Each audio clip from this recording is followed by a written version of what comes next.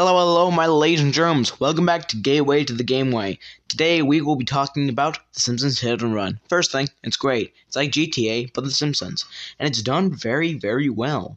It's not just some cash grab. It's really good. And it's got all the original actors. It runs very well. And it isn't hard to find. And it won't cost you an arm and a leg to get.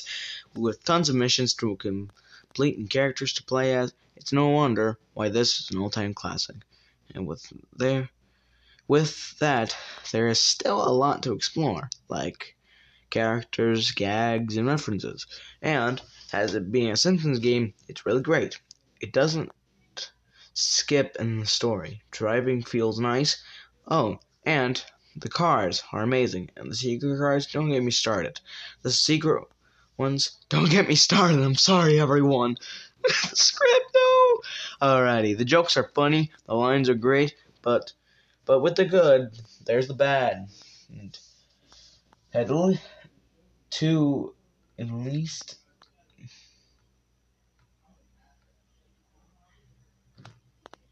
I'm sorry, everyone. I went dumb for a second.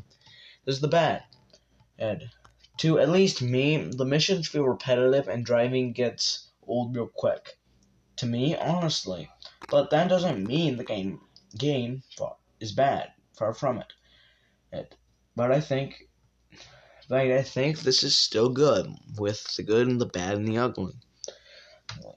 But I think this is the end of the episode. See you soon.